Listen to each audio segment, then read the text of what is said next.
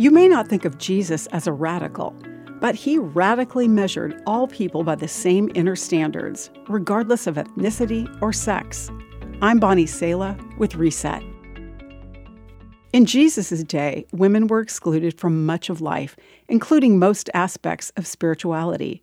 They weren't allowed to go past the women's area of the Jewish temple and couldn't touch the scriptures. Yet Jesus openly interacted with women with kindness, respect, tenderness, and dignity.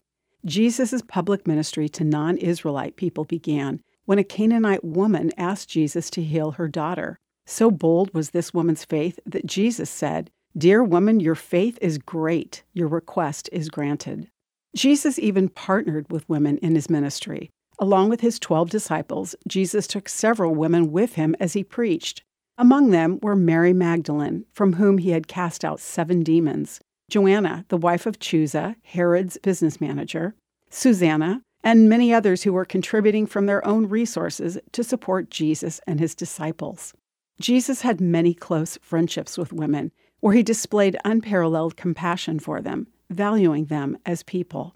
Most amazingly, after Jesus rose from the dead, the person to whom Jesus first chose to disclose the fact of his resurrection was his friend Mary Magdalene.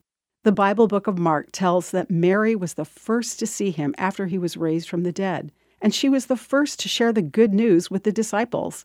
Mark says, "But when she told them that Jesus was alive, they didn't believe her."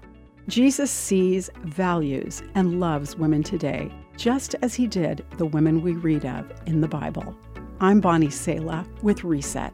To hear this again, read or share this, or to find more resources like this, visit guidelines.org.